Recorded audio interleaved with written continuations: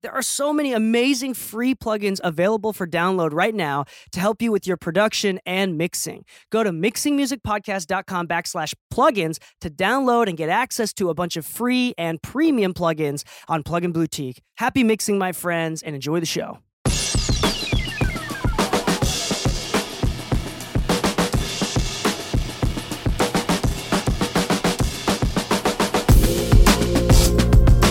Hello and welcome back to the Mixing Music Podcast. I'm your host, DK, and with me, as always, is my lovely co-host, Luxurious Lou.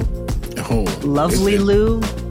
I mean, I will take all the Lou's I can get, but Luxurious is a good one to start with. I think we've used that one in the past, but that's a good one. But it's a good one. I'll take the run back.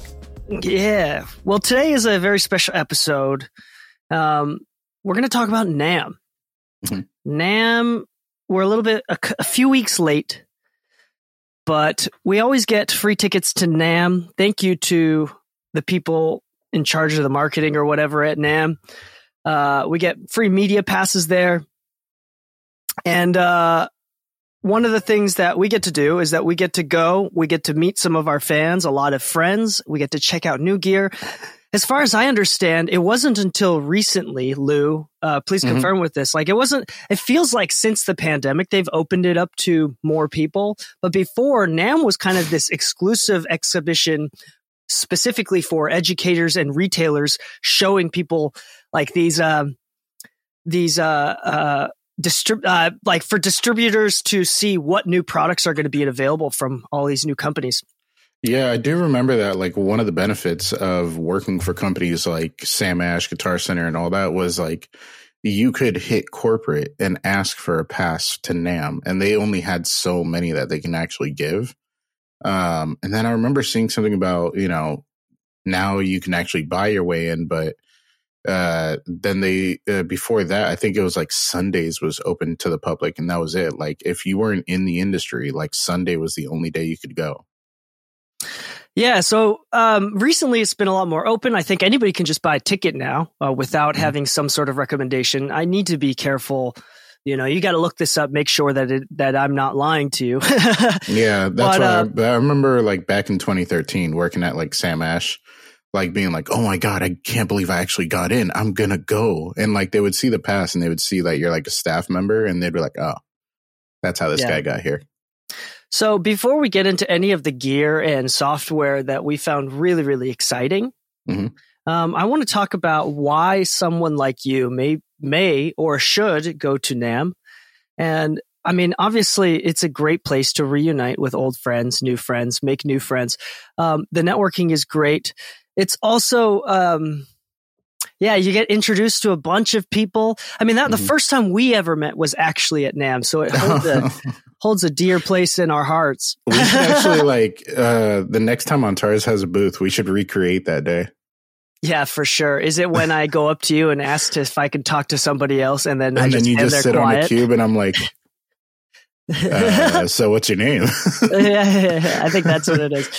No, but I remember the first time. That was my first time when we met. That was my first time. It sounds like you've gone a few times before then, but that was my first time, and I didn't know anybody. I remember distinctly, like I only know a few people, and the last few years that we've been going, just living here in LA, it seems like I can't get to any booths without bumping into somebody that I know. So it's like it's a very cool thing, just meeting people, getting to see people, and the more regularly you go, I feel like the more people you get to know, and slowly you start to feel more a part of an industry. Yeah. And I think it's a lot more real. Like, I really like NAMM significantly more than something like the Grammys or any sort of Grammy party. You get to meet a lot more engineers. It's a lot more low key. I mean, every year I get to hang out with last year I got to hang out with Manny Marroquin. This year I got to hang out a little bit with Tony Maserati, CLA's there every year. Andrew Sheps is there almost every year. And it's kind of just like fun. You even were hanging out with Fab DuPont for a little bit at the after party this year too. Oh, that's right. Yeah. So the people at Pure Mix, Mark, shout out to Mark, invited us out to the Pure Mix after party where we met Fab. But anyway, it's a really good event. It's great to just meet people. We do highly recommend you go. Check out the new gear as well. And every year, Lou and I, we spend a lot of time in the pro audio section, obviously, with a little bit of running around in other sections. But there's a few products that I want to talk about, and I'm sure, Lou, that you remember a few standout products. And I think we have a few of the same ones. Yeah, that probably stand out. But is there anything that stood out to you that you're really excited for this year? NAMM vendor wise, right? Yeah, anything. Yeah, any of the booths. Okay. So this is going to sound weird, but I finally got to get my hands on the DM7 from Yamaha. It's their new live console, which is like, I'll put it this way.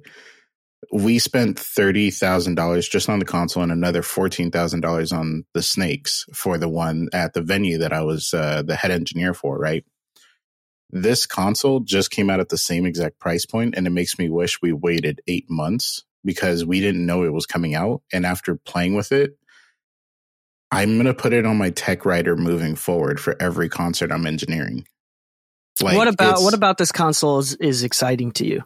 Well, I can't really I don't know much about live consoles, to be honest. But you know about like Dante connectivity and stuff like that. Yeah. So the idea that you can run redundant runs, just like 2 Ethernet cables, just to make sure that you have solid connection in case one drops out or gets cut for whatever reason, is so amazing that you can run like 128 channels on a single console, 96 kilohertz, 24-bit, through a single Ethernet cable. Right. And then aside from that, you can actually do DSP processing from like Rupert Neve and everything. You can do Slate trigger and all that kind of stuff running on the console, not natively with Slate, but you can actually patch in your computer and just run Dante inserts. So you can use your plugins. You can use Pro Tools as an insert. You can even use the Universal Audio rack processors that they did with Soundcraft and just plug it in Dante or MADI or whatever connectivity you want. But the console is like, it's like water. This is what I really like about it. It's like water? In what way? It'll electrocute you if you're in... I mean, I hope to never die from a console, but it seems like a fitting death for me at the same time. It's like, how'd Lou die? Doing what he loves. You needed to live? How is it like water, Lou? If I need signal to flow, it can flow in any direction that I can create a path for. And this console is almost infinitely routable. And that's what's so amazing about it.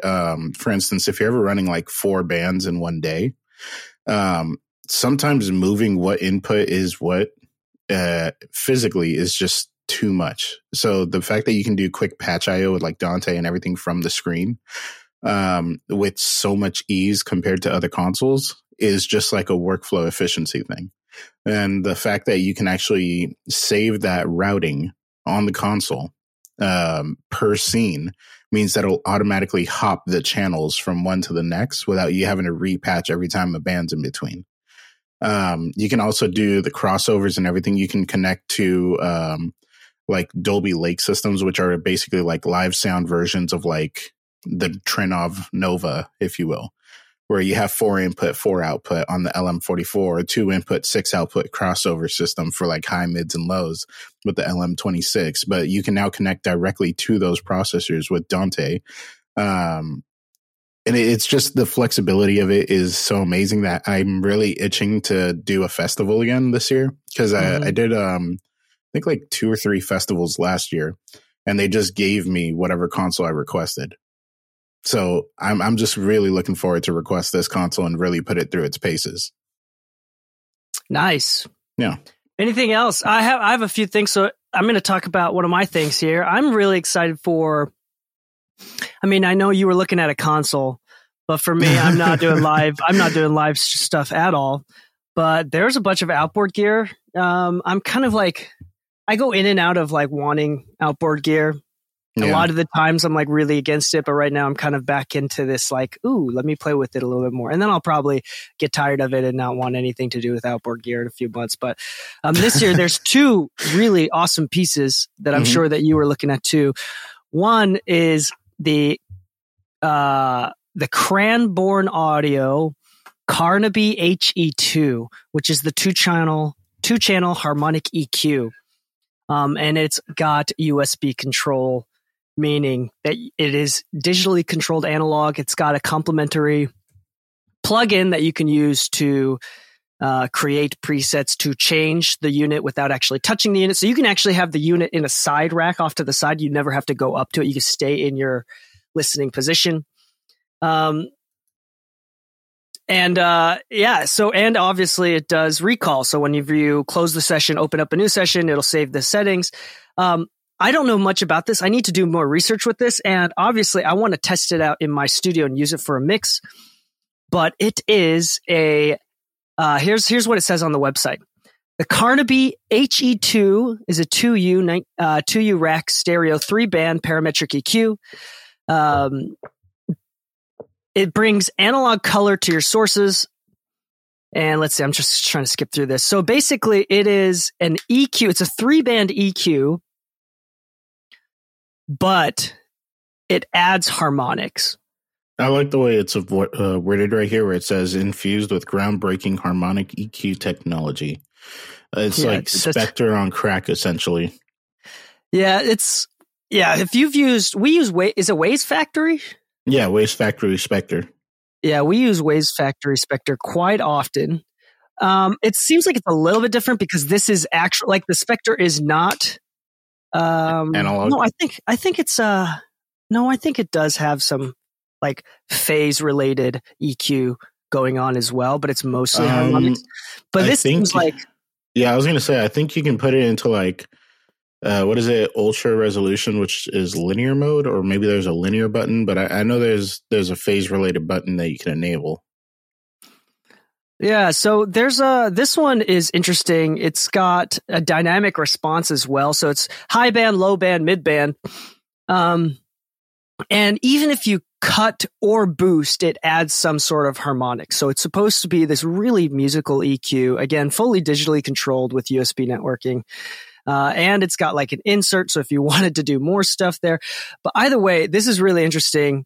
I love anything that's like harmonically based. This is a technique that I use quite often in my mixing, is if I do like some deep cuts that quite frankly like change the soul of the source audio, I sometimes like to replace some of that with harmonics, something like Spectre or like just as some sort of other saturator, trying to return some of that lost information. Yeah. Try to bring it back a little bit, because when you bring it back with saturation, it oftentimes, if you cut it out because it's harsh or whatever, and you bring it back with some saturation, it can come back a little bit smoother. Yeah, I'll do that with the Voice of God. Sometimes like the mic or the recording style that everything was tracked in on a mix was just a little muffly or just a little tubby in the low. Roll off like around like 150 to 180 and then bring it back with like Voice of God, and it bases the harmonics based off of the information available, which is a little bit clearer sometimes. So, you know, it's definitely a solid staple in like mixing. Like a tool like this would be amazing for that. Yeah, and so like this, I think this is a really interesting one. The other interesting one is the Tube EQ, NG Tube EQ from Wes Audio. Now, I'm a big fan of Wes Audio. That's the new Tube EQ. The mastering one, right? Yeah. Yeah, I was going to bring that one up too. Yeah, the 4-band parametric EQ, tube-based parametric EQ, passive EQ, from Wes Audio. And Wes Audio, I'm a big fan. I literally just bought their NG bus comp. Yeah, the VCA bus comp, which is really cool. They got the iron transformer output stage, variable output stage, where you can actually, there's like a pad so you can drive the iron transfer on the output. And they've got a THD knob, total harmonic distortion. So you can just add more distortion saturation separate from the makeup gain. Yeah, I really like this one because, you know, it's funny. In case anybody's trying to go to NAMM to listen to monitors, it's not the place to do it. It's a great place to check them out in person and get a feel for them. But there's just so much going on, and that it's kind of hard to tell sometimes, like when you're testing monitors. But when testing the gear, they usually have some headphones.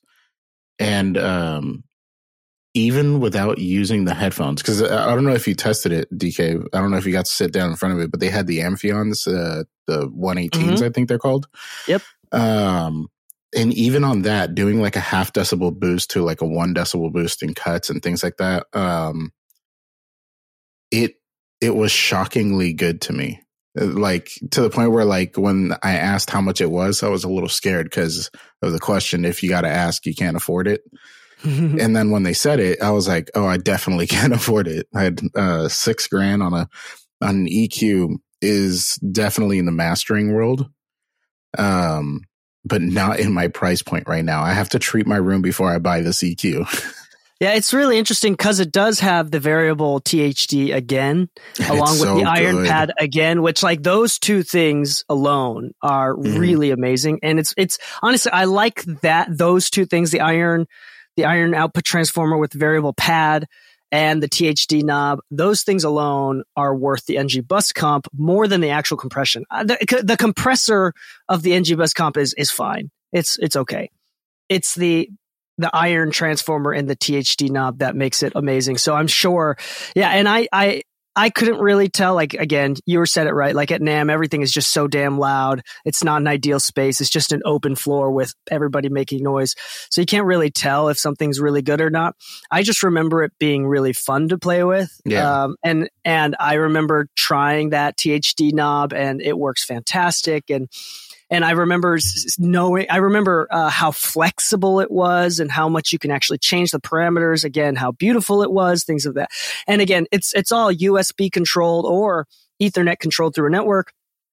And it has a complementary plugin, so you can actually leave it off to the side, never having to touch it.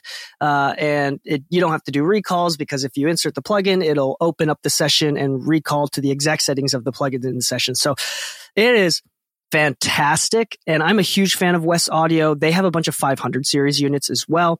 I think my next piece of gear that I'm going to be getting is also going to be from Wes Audio is the 1176. Yeah, it's not new, but I'm a huge fan of 1176s. And if I can have digitally controlled, and those also have variable THD, like how much distortion you want. There's also a pass through. So they have a version where it turns off the compressor and it's just like a noise box or like a color box. So, there's just so much that I love about Wes Audio. I think they're doing a really great job. I really am invested emotionally into this digitally controlled analog domain. I do think maybe there's another direction that we can go in the future, but for what we have right now, I'm just really invested in this technology as like, I think it should be the new baseline. I think it should be every company that continues to create analog should have digitally controlled versions of it at the very least as an option. I'm sure that the before BetterMaker, there was other companies doing this already. I'm sure. But I know that BetterMaker was like the one that really popped off and like did pretty well. And I don't know if you remember, but they had faceless units for a while. Like they were all 500 series, like bus compressors and EQs and things like that. And all it was a 500 series faceplate that was blank that said BetterMaker and a USB port on it. And that was it. Yeah, I don't remember who exactly made it first, but there's let's see, the companies that I remember that are doing it right now is Wes Audio, is BetterMaker. Mic DSP has their green boxes. The APB 16 and 8. Yeah. Which is just circuitry. It's literally just circuits, and it's through Thunderbolt. It converts the digital signal to analog, goes through the circuit and goes back into digital, and it's just a plugin. And then also Tegler has some units. So I have the Shorecraft machine here in my desk, which is a Ethernet controlled device through a plugin. But they also have the Creme RC remote controlled version. And then they have their reverb unit that's also remote controlled. So there's this sort of like remote controlled or digitally controlled hardware where it actually goes through analog circuitry, but is controlled via digital domain. I really think is the future. I think it should be the new baseline. And I'm really excited to see that. Cranbourne Audio just entered that scene as well with the last plugin. But Lou, there is a plugin that I saw that is not released, 2 plugins that is not released that I want to talk about real quick. One is from our good friends at the creators of Gullfoss is Sound Theory, and I don't know if you saw their plugin. They don't have anything about it. I think it was just kind of like this release, and I think it wasn't even a beta version. Like it was like still being released. It was just like a concept. Yeah, it was like a concept. I think the demo that they were releasing was just a graphic. I don't even think it was like a working plugin. Yeah, there's nothing on their website for it. Yeah, I'm looking for it right now too. So this is just off of memory here, but I know the people at Sound Theory are in the middle of developing a harmonics, a saturation plugin, variable types of saturation, plug in a few parameters. There's this little bit of automation going around, just like the Gullfoss plugin, where it's going off of listening curves and things of that nature. Automatic EQ. Mm-hmm. I think it's something similar, but the idea, I remember talking to the person that was doing the demo, and they said that it'll be great in conjunction with the Gullfoss, because the Gullfoss will kind of potentially cut with EQ, however you decide to use it. And then you can use this plugin to boost back again some of those spots that are missing to help bring back that natural sound. I thought it was a really interesting concept. I'm excited to hear more about that, but again, there's nothing on it right now, so I can't speak more about it. The thing that I'm also excited for is, I don't remember if you know Oak Sound. Oak Sound? Yeah. Oak Sound from, I think it's actually Oak Sound or something like that. I don't remember what they called it, those Finnish people. But this is the same company that makes Soothe, as well as, what else do they make? Bliss? Is that what the other? Spiff. No, Spiff. Yeah, Soothe and Spiff. Yeah. So you've probably heard of Soothe. But Bloom is really interesting, kind of taking the same sort of technology there. It is a dynamic EQ. It's basic. Oh, I don't want to compare like this, but it's a dynamic. It's an EQ or a dynamic EQ, and there's a couple settings that you can use it for, but it's split into 4 bands. So it's like a Gullfoss, kind of like a Gullfoss, except you can cut or boost within 4 bands. So you can say boost in this band here, centered around 250 hertz. And if you could do a mount like Soothe, you know how in Soothe you can change the amount that it cuts? Yeah. And if you go past a specific amount, it goes from EQ and it turns into a dynamic EQ. So it actually turns into compression. Huh. So there's a couple different options. You could change the attack release as well. But there's 4 different EQs. It's purple, pink. It's this nice little color. Sorry, I had to shout that out. It's like a purple pink matte palette. It's really nice. Yeah, I like it. Like little black outlines on the waves. I hate to say, but I like the aesthetic. It's a very Oak Sound aesthetic, like very simple user interface, which is really convenient, because sometimes when you're looking at a new plugin, it could be a little bit daunting, kind of like on Spiff, where you have so many little sub functions and they're all kind of in rows, but they're also like terminology that's not on every plugin. You know, this one just looks pretty simple to use. Like if I were to just throw this up, I bet I can get some good results right away. I think so too. And it's really interesting because Soothe is something where you can definitely easily overuse it. And I do think it's one of the plugins where, out of all the plugins out there available, I think Soothe is one of those that people most easily and most often overuse. It can kill the soul of a sound source. Yeah. But Bloom seems like it'll be a lot more natural and a lot more intuitive and more musical. So I'm really, really excited about that, actually. Well, it was kind of funny because I think when we went, I told you about these plugins that I found, and I was like, dude, DK, you got to check these out. And you're like, dude, they've already reached out to us. And that's the Safari pedals. I was, because, oh my God, what's his name? Ivan. He saw us, were we together when he found me? Is that how we separated? I don't know. By the way, so have you guys ever seen me and DK at NAMM? Just so you know, you found the unicorn in the haystack kind of situation, because me and DK always just wander. Like we see each other and then 2 seconds later, we've lost each other. So if you see us together at NAMM, it's not that we weren't there together. It's just that we are there together separately. It's like going to the gym. He's doing cardio. I'm doing weightlifting. But overall, like I saw Ivan. He's like, dude, you got to check out these pedals. Apparently he's been working with them.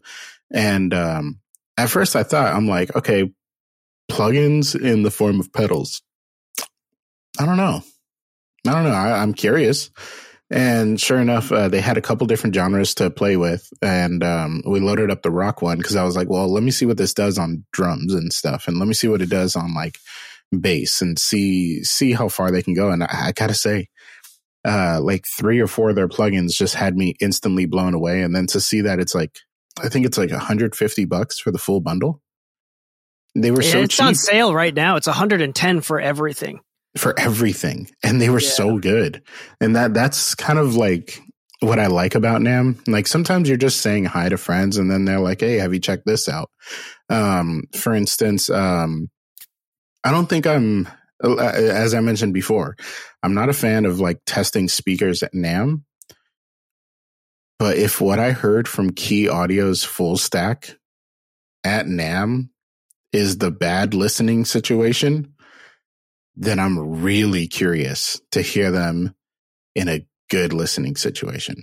Like I was thoroughly impressed at what I heard over at Key Audio, but those pedals were significantly more impressive because I had the same reaction, except it costs like 1,000 times less to own.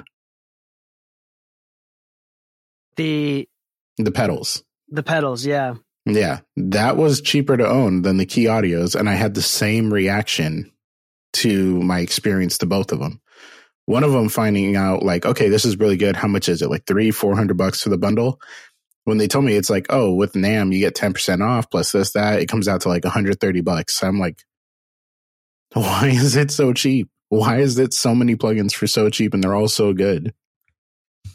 And so we did do an episode about it. Mm-hmm. The 3 that we got are Gorilla Drive, the Flamingo Verb, the Time Machine. Time Machine, yeah. Yeah, I Which think is those their delay, 3. I believe, right? Sorry, the Time Machine is compressor and filters, so you kind of give a vintage tone to it. But there's a bunch more. They've made a ton more since we've last talked, and I'm excited to see where they go, and I need to try their new stuff. But they're a cool company, something to look out for. You really like their stuff? I really liked it. Like, I didn't know that we had been working with him. At least, no, I knew about him, but I didn't look that deep into it because you know how it is. You get stuck in your ways. You know the plugins that you know, and sometimes you're just not ready for a new plugin right away. So when I actually sat down and was just listening just to listen, I was just blown away in that moment. Like I wasn't trying to solve a problem. I was just being creative with them. And it was a perfect creative tool. Yeah, this company feels like it's going to be in the same domain as Sound Toys, where it's mixing tools, but for like more like production based mixing tools. Exactly. Where I think these are actually a little bit more mixer friendly than Sound Toys. Sound Toys only has like a few mixer friendly plugins. Yeah, it's kind of funny because like I know a lot of people like Decapitator, and it definitely holds its ground when it comes to versatility, but it also is very lacking in flexibility at the same time. I'm actually I take back what I said. Like Sound Toys, actually a lot of them are mixing friendly. I was just thinking, I was just looking back on them. I use a lot of them. There's like only Crystallizer is really in depth. Yeah, when you think about like Radiator. Oh yeah, you know what? I'd take it back. Yeah, there's a lot of, so it's kind of in the similar domain then. I do feel like it's like there's less flexibility in each of these plugins, but there's enough where you can actually get some creative tones out of it. You can use them creatively. You're excited to see where it goes. I'm excited to see where it goes. I'm super excited that in the past year, they've made like 12 new plugins. That's incredible. Because when we first got to hear about them, it was only like 3. Yeah. Yeah. Yeah. 3 or 4. They had just started. only other thing that I want to talk about is a new company here. And the last thing that I want to talk about is this company that sells speakers. Mm-hmm. I don't know if you got a chance to listen to them. I don't know what's going to happen or how they're going to work out. They're relatively affordable compared to other companies that are competing with them for the technology that they have. Is a speaker company called Telegrapher. Wait. You may have seen them. The Deadmau5 stickered one? Yes, it wasn't a sticker. It was part of the actual design. And really? So they're still such a new and young company that you can totally customize not just the color and the material of the outer shell. You can put your own logo on it. They'll print that for an extra fee. Even the metal grill in the back, the radiator in the back, because it is an active design, they can cut the radiator holes, like the air holes, the airflow holes, in whatever design that you want. So if you want to do like your logo, but repeated, it was stamped in a bunch of times, they'll do that. That's really cool. So it's like hyper customizable. But if it's just the flat like no custom thing, there's like 3 base colors that you can pick from at this time. And as they grow bigger, I think there's going to be less customization options for free. But there's like a yellow, there's a red, there's a black, there's a white, an orange, this really ugly orange. I hate it. I did see that. Yeah. Yeah. But they've got 3 different designs. They got the Elephant, which is their subwoofer. They got the Fox, which is a 2-way 5-inch monitor design, and the Gorilla, which is a 3-way, kind of like ATC 25 kind of looking thing. If I'm not mistaken, they use a very similar, same driver as our. So for the Fox, which is the 5-way design, it's the same Strauss drivers from what I'm looking at, which is really interesting. I listened to it, and again, it's not an ideal space, but it sounded really good. The mid-range was there. It was very articulate from what I did hear. And I'm really excited about it. We'll see what happens. And because they're such a brand new company, I feel like you get this really nice quality for fairly cheap. So if I remember correctly, it was, by the way, it's not cheap. You're still, I don't know. I'm comparing to like PMC, ATC, like that level stuff. Yeah. But I think it was like for the 3-way one, it was $2,000 to $3,000 less than the ATC 25s. And for the 2-way ones, I think it was like $2,000 or $3,000 or something like that. Which is significantly less than our Strauss. A good amount. But I mean, compared to our Strauss, an active design for the similar or the same price components point as the Strauss, it's going to be way like it's much better, much lower compared to what we paid for the Strauss. But I'm really excited to see where that company goes. Now, I do think this is something that we don't really ever talk about, and I think people should be more aware about when it comes to like buying speakers or gear or anything like that outside of software is resale value. And so the only thing that's difficult with buying something super boutique, something that very few people know about, is 1, repairs, but 2, if you change your mind, it's going to be hard to sell back for what it's actually worth because nobody knows about them.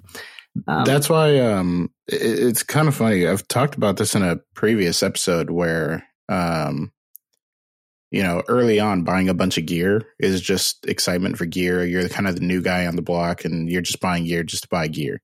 One of the quick lessons that I found is that if you invest in the right gear, meaning that you know that the resellability is there, then worst case scenario, you have a savings account that you can always move later. And if the resale value is high and demand for these things are also high, then you run a lower risk than buying, I don't know, like an Orban EQ where very specific people, usually only engineers that are really into gear, and it has to be old gear and it has to be well maintained, are into that. And if yours isn't well maintained, then, good luck selling it for anywhere what you paid for it.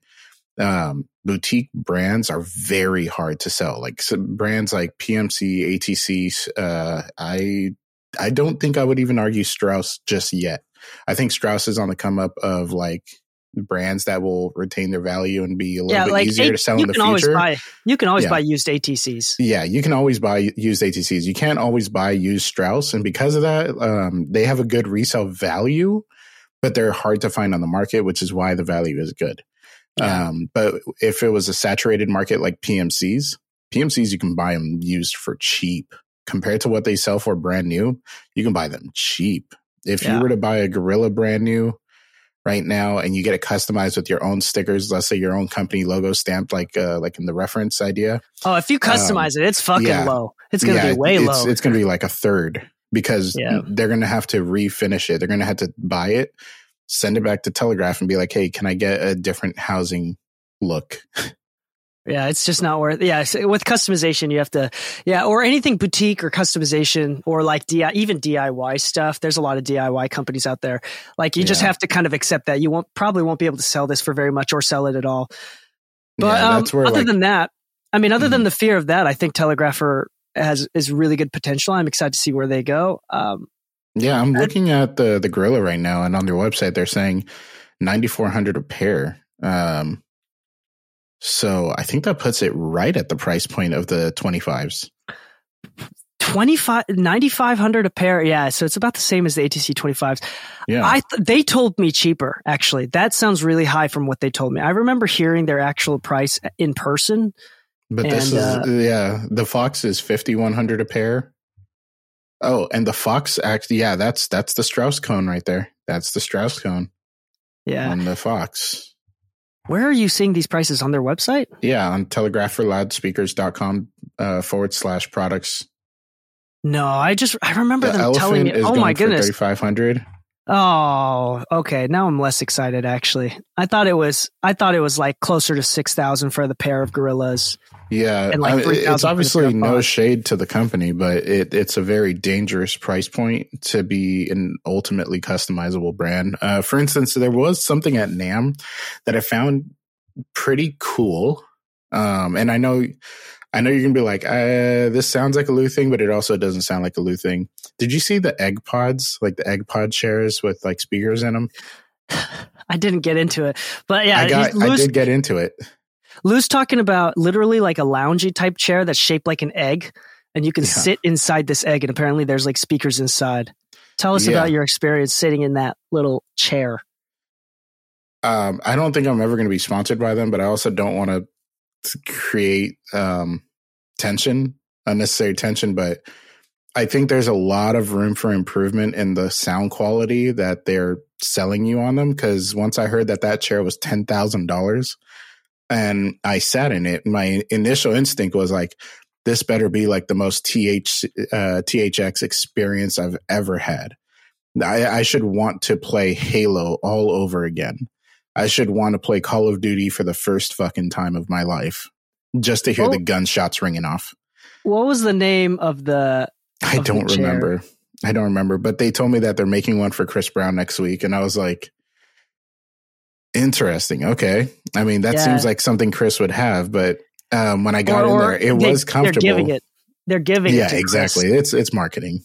But it was really funny because I'm sitting in it and I'm like, this is not the experience I thought I was going to have. In fact, if I saw this in a studio and the artist was listening to the mix and they're critiquing it based off of what I hear in that chair, I think I'd walk out of the studio. What's the name of the company? Sound Egg? Maybe. Harmonic Egg? I think it was Sound Egg. Maybe. Anyway, it was a silly looking thing. Yeah. Oh, all-in-one system first look.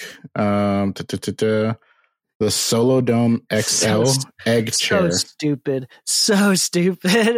But everybody was in it.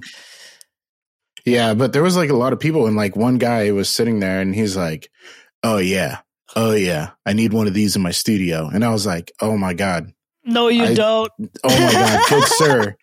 I hope to never have to like master one of your mixes if you ever made it in that chair. Like, It's so funny. So funny. But then again, you know what? It looked so good. It looked so good. Like aesthetic wise, I would definitely want that in my home. That's funny. I mean, at the same time, like shitty speakers is how great mixes are made sometimes, you know? So like the NS10 of chairs. Yeah.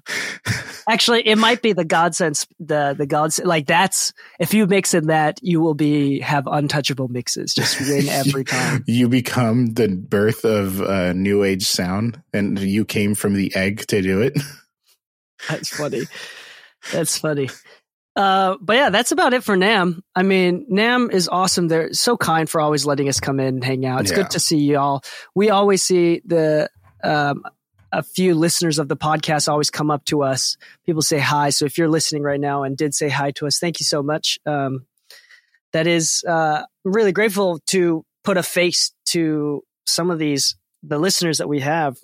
And we're really grateful for anybody that is subscribed and listens to the podcast. We hear so often that we are part of people's daily commutes, daily or weekly habits. And we hope that we could continue to provide information that'll help you with your music career, music mixing skills, etc. If you would like more technical episodes, we're going to do clips and start running ads for them. But join our exclusive community. That is mixingmusicpodcast.com/exclusive. And you get 2 extra episodes every single week. James and I do that, and it is fantastic. So go ahead and check that out. Once again, that's mixingmusicpodcast.com/exclusive. If you are interested in other things, we have a bunch of sponsors. Go to mixingmusicpodcast.com. We have like free PDFs, so many free things. Just go to the website, check it out, browse around. I mean, we're paying for the domain, so you might as well just check it out. You know, make sure that make our money worth. Make our money worth. And on that note, thank you so much for listening. If you do like these episodes, if you do like the content, please give us a 5-star rating on whatever platform that you're listening on. And thank you so much. Happy mixing, my friends, and stay saucy.